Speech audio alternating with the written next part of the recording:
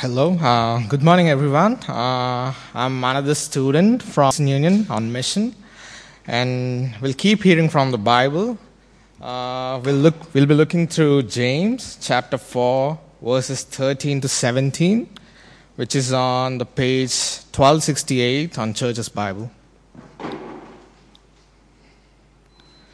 Now listen, who you say, today or tomorrow we will go to this or that city, spend a year there, carry on business and make money. Why? You do not even know what will happen tomorrow. What is your life? You are a mist that appears for a little while and then vanishes. Instead, you ought to say, if it is the Lord's will, we will live and do this or that. As it is, you boast and brag. All such boasting is evil. Anyone, then, who knows the good he ought to do and doesn't do it, sins.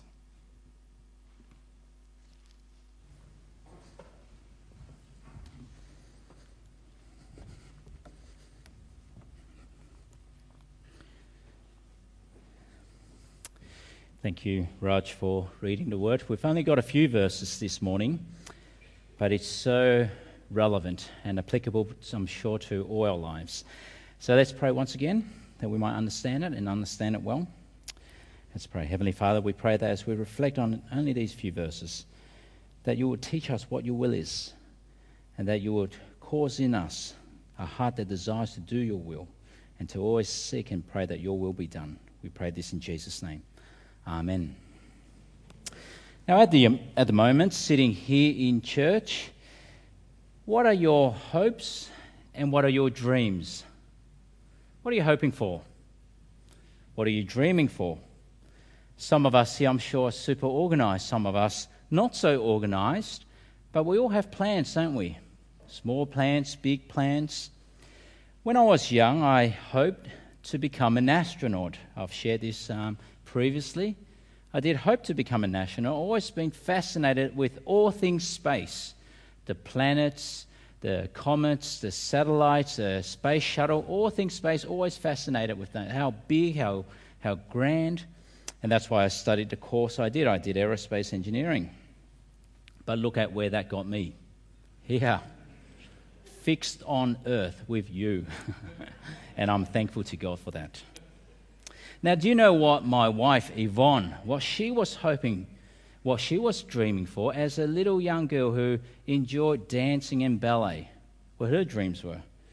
Well, she had a dream, and it was actually quite simple. Her dream was only to become a wife and not to work. That was her dream. The whole sum of her dream. Well, only half of that's fulfilled. She's married a pretty good man. Tick there. But she still has to work and works very hard. I mean, you always work very hard, don't you? All of us. Mothers working hard, wives working hard, children of God working hard. But how many of our plans and dreams come true? How often do we devise and prepare and plan and nothing comes of it? Our plans are all chucked in a rubbish bin. You see the important meeting, perhaps, that you were intending on going to. And then the car accident and the meeting's off. Plan in the bin. The uni course that you had every intention of studying. You were dreaming to study that course, but you didn't get the marks. The job you were so hoping that you would get, that promotion that was meant to be for you, but it went to someone else who was more qualified. The guy you really hoped that one day you would marry, but he ended up marrying someone else. The holiday you planned for months, you're hoping will be great, but the flights were cancelled. The wedding that everyone was anticipating will be of great joy, but called off. The retirement super fund that you were hoping will be enough to give you a comfortable life, but then the market crashes. The long life you were hoping to live, but cut short.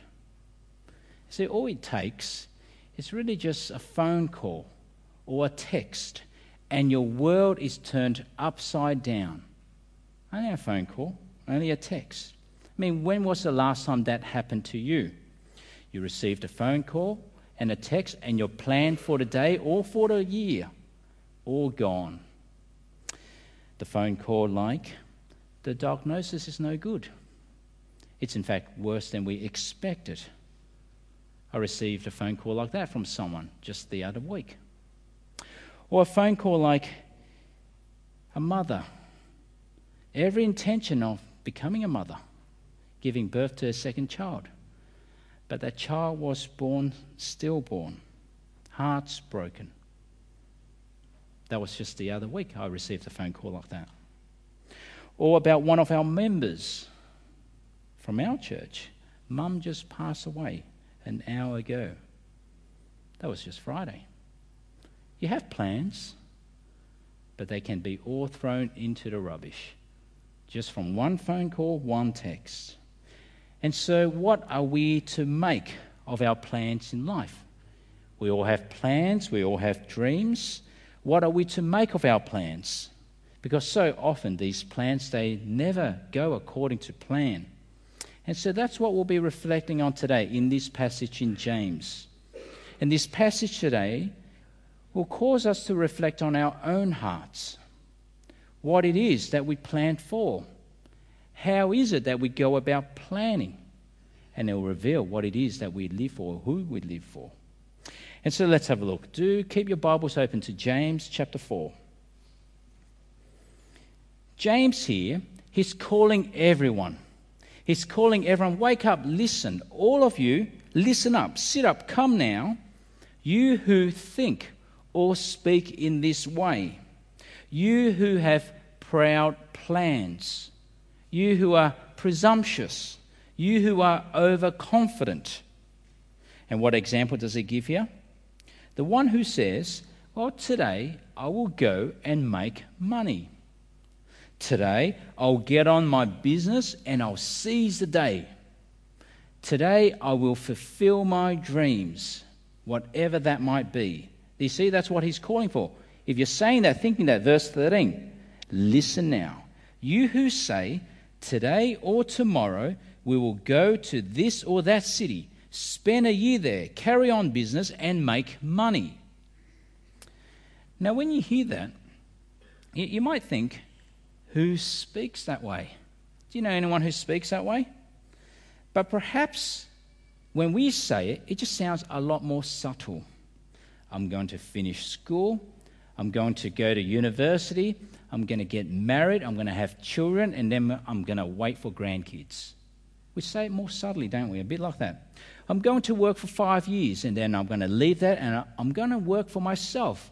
Build my own business. Or I'm going to go on an adventure around the world to live it up. Or I'm going to invest in the share market, build a property portfolio so that I might retire young. You see, the way we think about it or speak about it is far more subtle. Now, we may not have the audacity to say it out loud, but do we think it? Recently, I spoke to a young man who was exploring Christianity. He's got a good job, but he was sharing about the turmoils, the trials that he's been going through, some rough patches in life. And I said, well, that's good. You're exploring Christianity. You're thinking about this. You're thinking about the meaning of life. This is good for you. And do you know what he said? He said to me, well, these are my priorities now. I'm attending an entrepreneurial program. And that's because I want to establish myself. I want to be working myself sooner. I want to retire young. That's my first priority. My second priority, he said, well, I want to be thinking about my performances, my dancing. And then the third priority, well, there I'll think about Christianity and getting my Christian life sorted. Now, when you hear someone speak like that, what would you think? What would you be thinking? Well, in the eyes of the world, it sounds like a great plan. You can sympathize with a young man like that. Why wouldn't you? I mean, you plan so that you can get. So if you don't plan, you don't get. But inside, as I was listening to this young man speak about his priorities, I was thinking, are you for sure? Are you really sure that's going to happen? But I wonder whether we here think that way as well, just with different priorities. Priorities for us, priorities for our family, priorities for our children.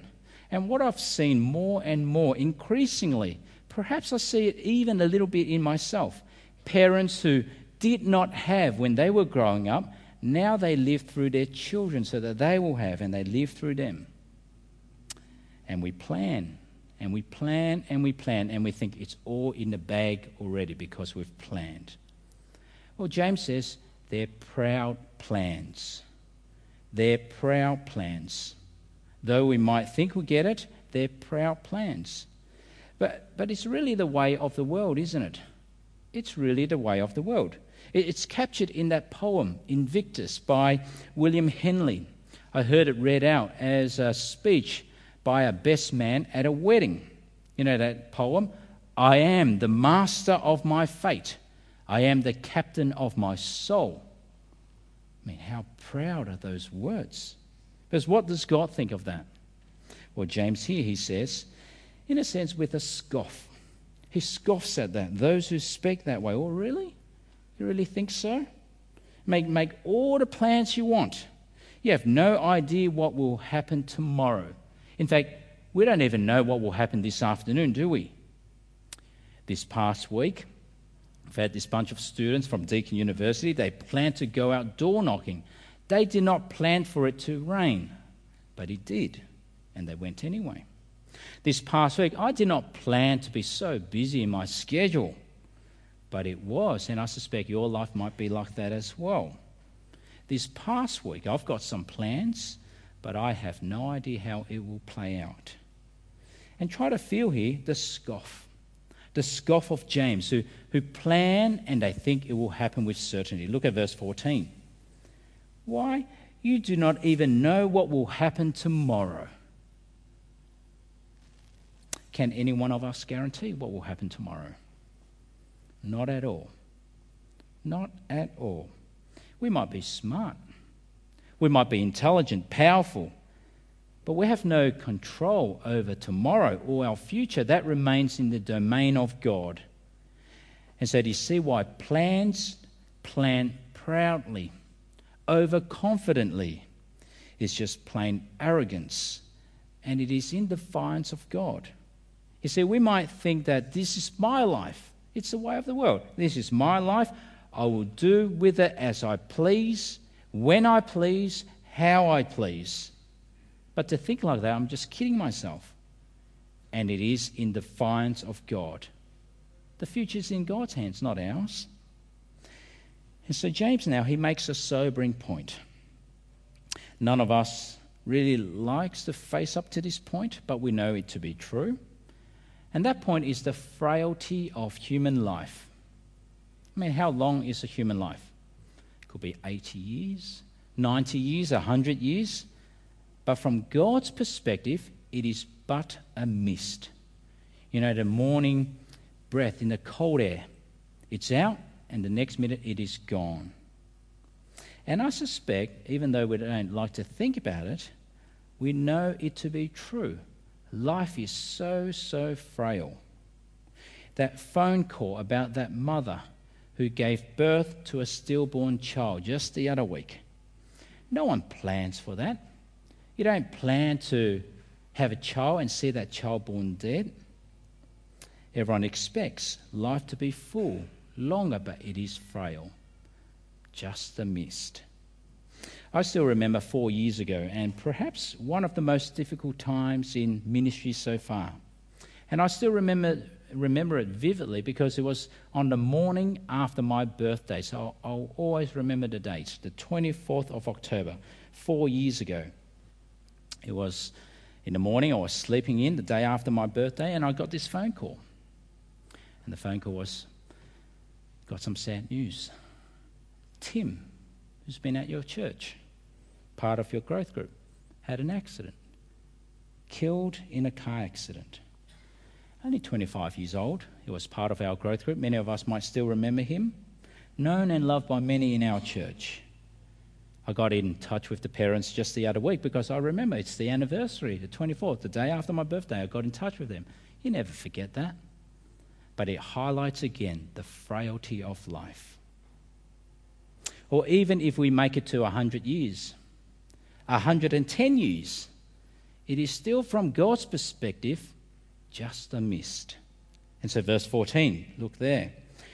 You are a mist that appears for a little while and then vanishes. And that is the human life. Here today, gone tomorrow, and soon forgotten. Here today, gone tomorrow, and soon forgotten. And perhaps just for us to sense how fleeting human life can be and how easy it might be to forget those who were before us. Just an exercise for us. Show of hands if you know your father's name. Keep your hands up and keep it up if it's still true for you. You know your father's name? Do you know your grandfather's name? Keep it up if you do. Great-grandfather's name? Great-great-grandfather's name. Now, I don't mean here you can just call him Mr. Jones or Mr. Brown, not Mr., first name basis only. Not many hands up. Great-great-great-grandfather? We've got probably only one or two hands. Now, what do you think that shows? Well, what it shows is that even if your ancestor, perhaps in his lifetime, was so influential, or even if not, if anyone is to know your ancestor's name, it's meant to be you. Because without them, there's no you. You are here because of them. You have existence because of them, humanly speaking. And so what that demonstrates is the frailty of the human life. But a mist, soon forgotten. And so James says here, proud plans. That's just simply folly. But of course, James isn't saying here we shouldn't plan at all. That's not his message. That's not what he's saying. There is great wisdom in planning, in being organized, in preparing. Great wisdom in all of that. I, for one, I'm so thankful to God and grateful that I've got a wife who is organized, very organized. Now, as a mother and a wife, many responsibilities. She's cooking for a family of 5, 7 days a week. Over a year, that's 365 meals. How do you be organised with that? Order grocery shopping, order the decisions about what to eat and all that. Well, this is how my wife, and I suspect this may not be normal, but this is Yvonne. She can cook about 30 meals. So how can she organise herself? She puts it on repeat in her diary, so that on the first of every month it's the same meal, the second is the same meal, on the third it's the same meal. She's organised in that way. May not be normal, but that's what she does. Makes life so much easier because she does not need to ask me. I have no idea. I'm hopeless. But of course, even though she's so organised, plans do not always go according to plan, because there'll be seasons where she'll be sick or tired. And so what do we eat? Instant noodles. And the plan's in the rubbish. But you see, what James is saying here, planning in and of itself is not wrong. It's how we plan. It's what we plan.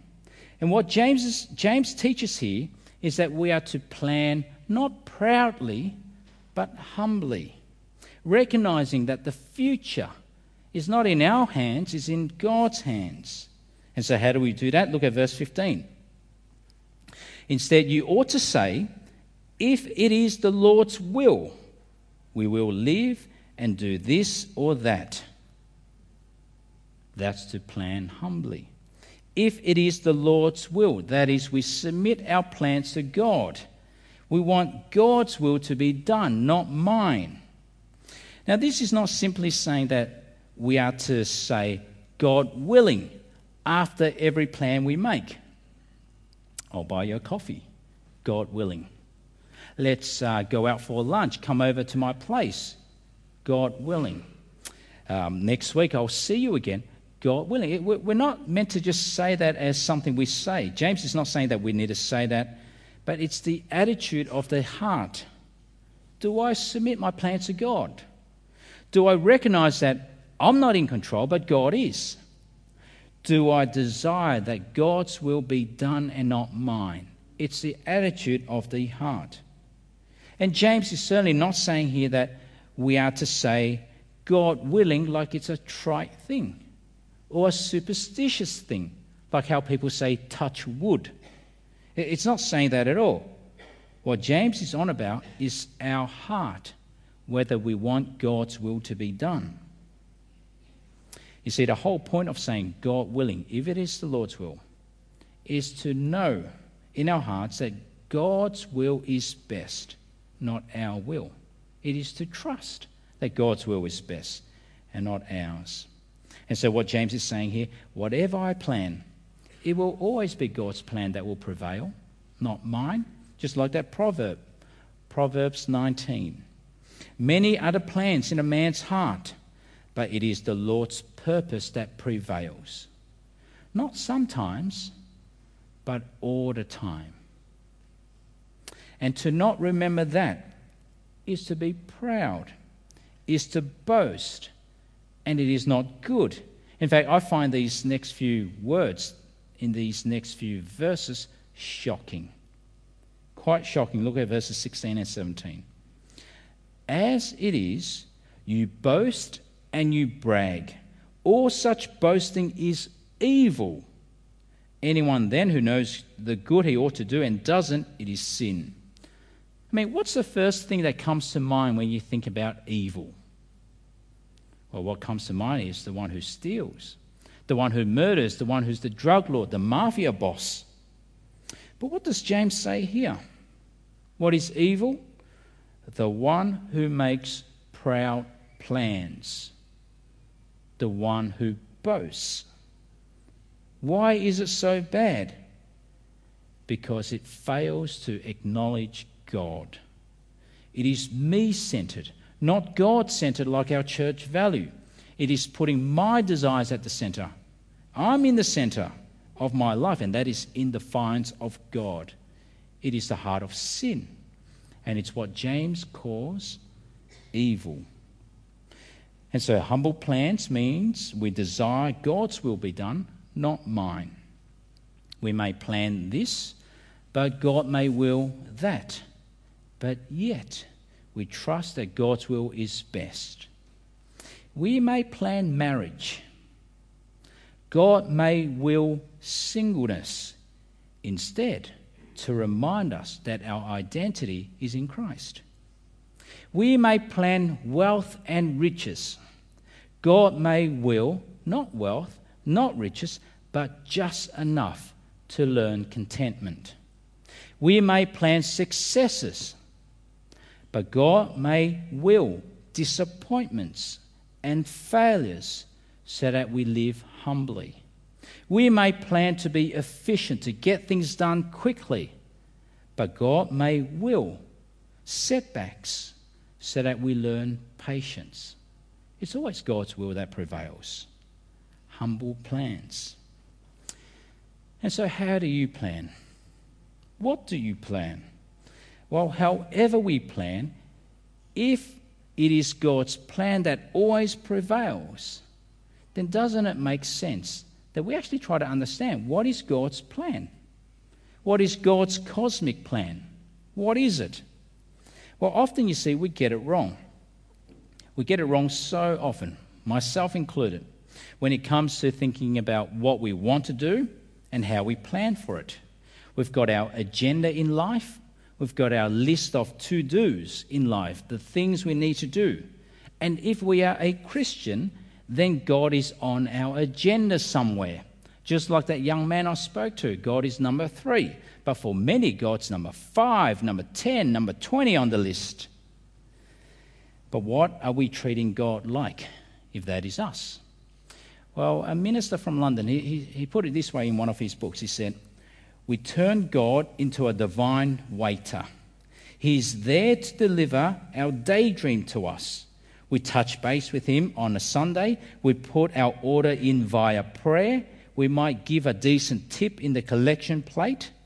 but God is essentially there to give us what we feel we need, and we get furious with him if he doesn't deliver. I wonder how many Christians see God like that, a divine waiter. It can't be like that.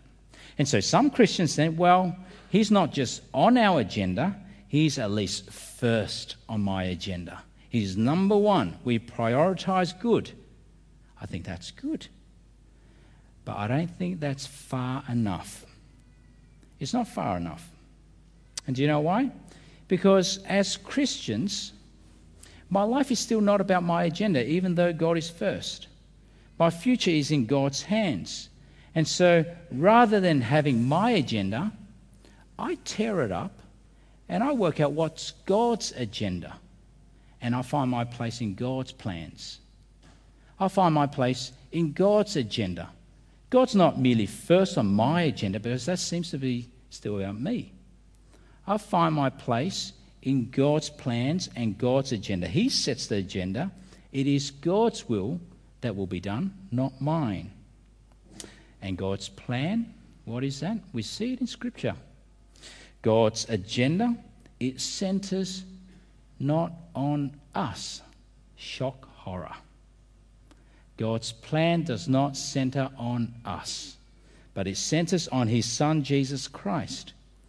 You see, it's a different way to think about God's plan, isn't it? We like to include God with us, but it's different because God is including us with him and his Son. His plan centers on Jesus. It's Jesus who created the world, not us. It's Jesus who died for the world, not us. It's Jesus who's the Saviour of the world, not us. It's Jesus who's the Lord of the world, not us. God's plan centers on Jesus, but it is in fact for our good.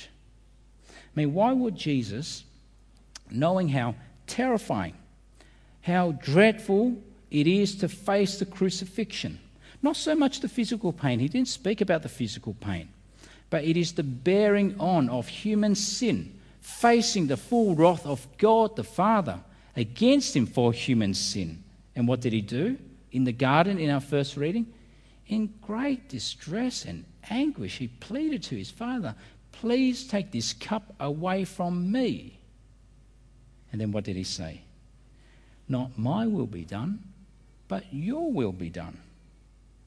Why? Even though God's plan centered on his Son, why did Jesus say, your will be done? It is for our good. It is for our salvation. It is that we might know God, is so that our sins can be forgiven, so that we might be adopted into the family of God and have the right to be called children of the living God. That's God's agenda. Not find God in our agenda, but find ourselves in God's agenda. That's where we fit in Christ for our good. And if God did not even spare his own Son, who would give up a child? I would not give up my children for anyone. If God did not even spare his own Son, why would we ever think, even if my plans do not go according to plan, why would I ever think that God is withholding something good from me? He will never do that. And so how do we plan?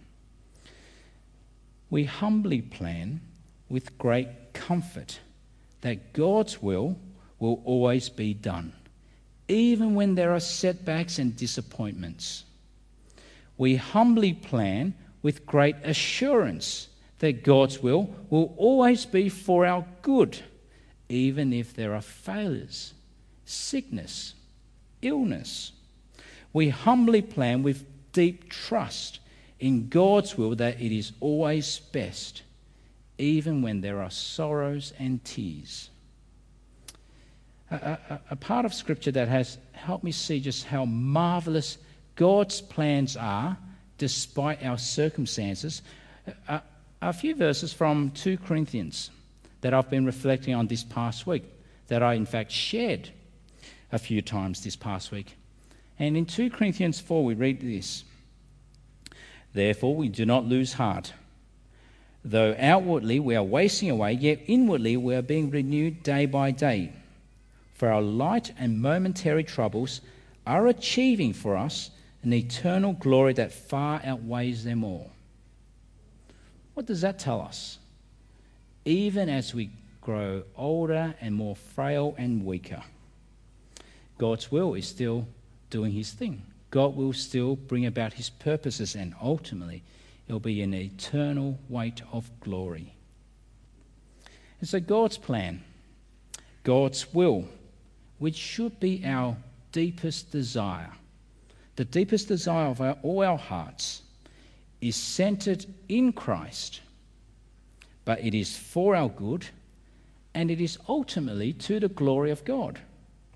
So often, I suspect, we only see this if we step back from our life and just reflect on the life we have lived.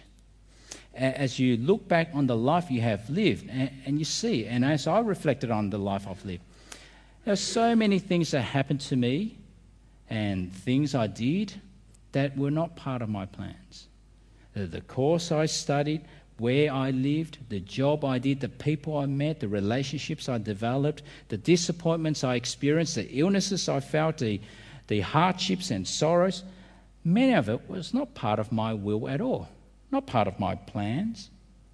But you see, as you look back over your life, and as you reflect on your life and all your experiences, that was God's will.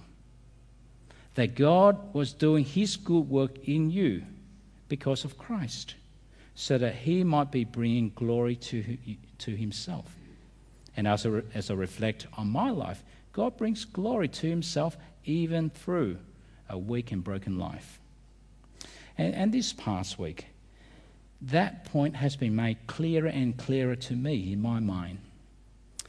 When you just reflect on the life of a person, when you get the privilege to spend the last moments with someone on their deathbed.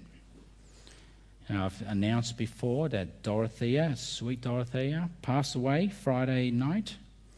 On the Wednesday afternoon, Yvonne and myself, we got to spend a good time with her. She was reminiscing on her life. Many stories.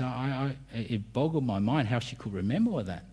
Stories of childhood, stories of even when she was born and the miracle that she survived that.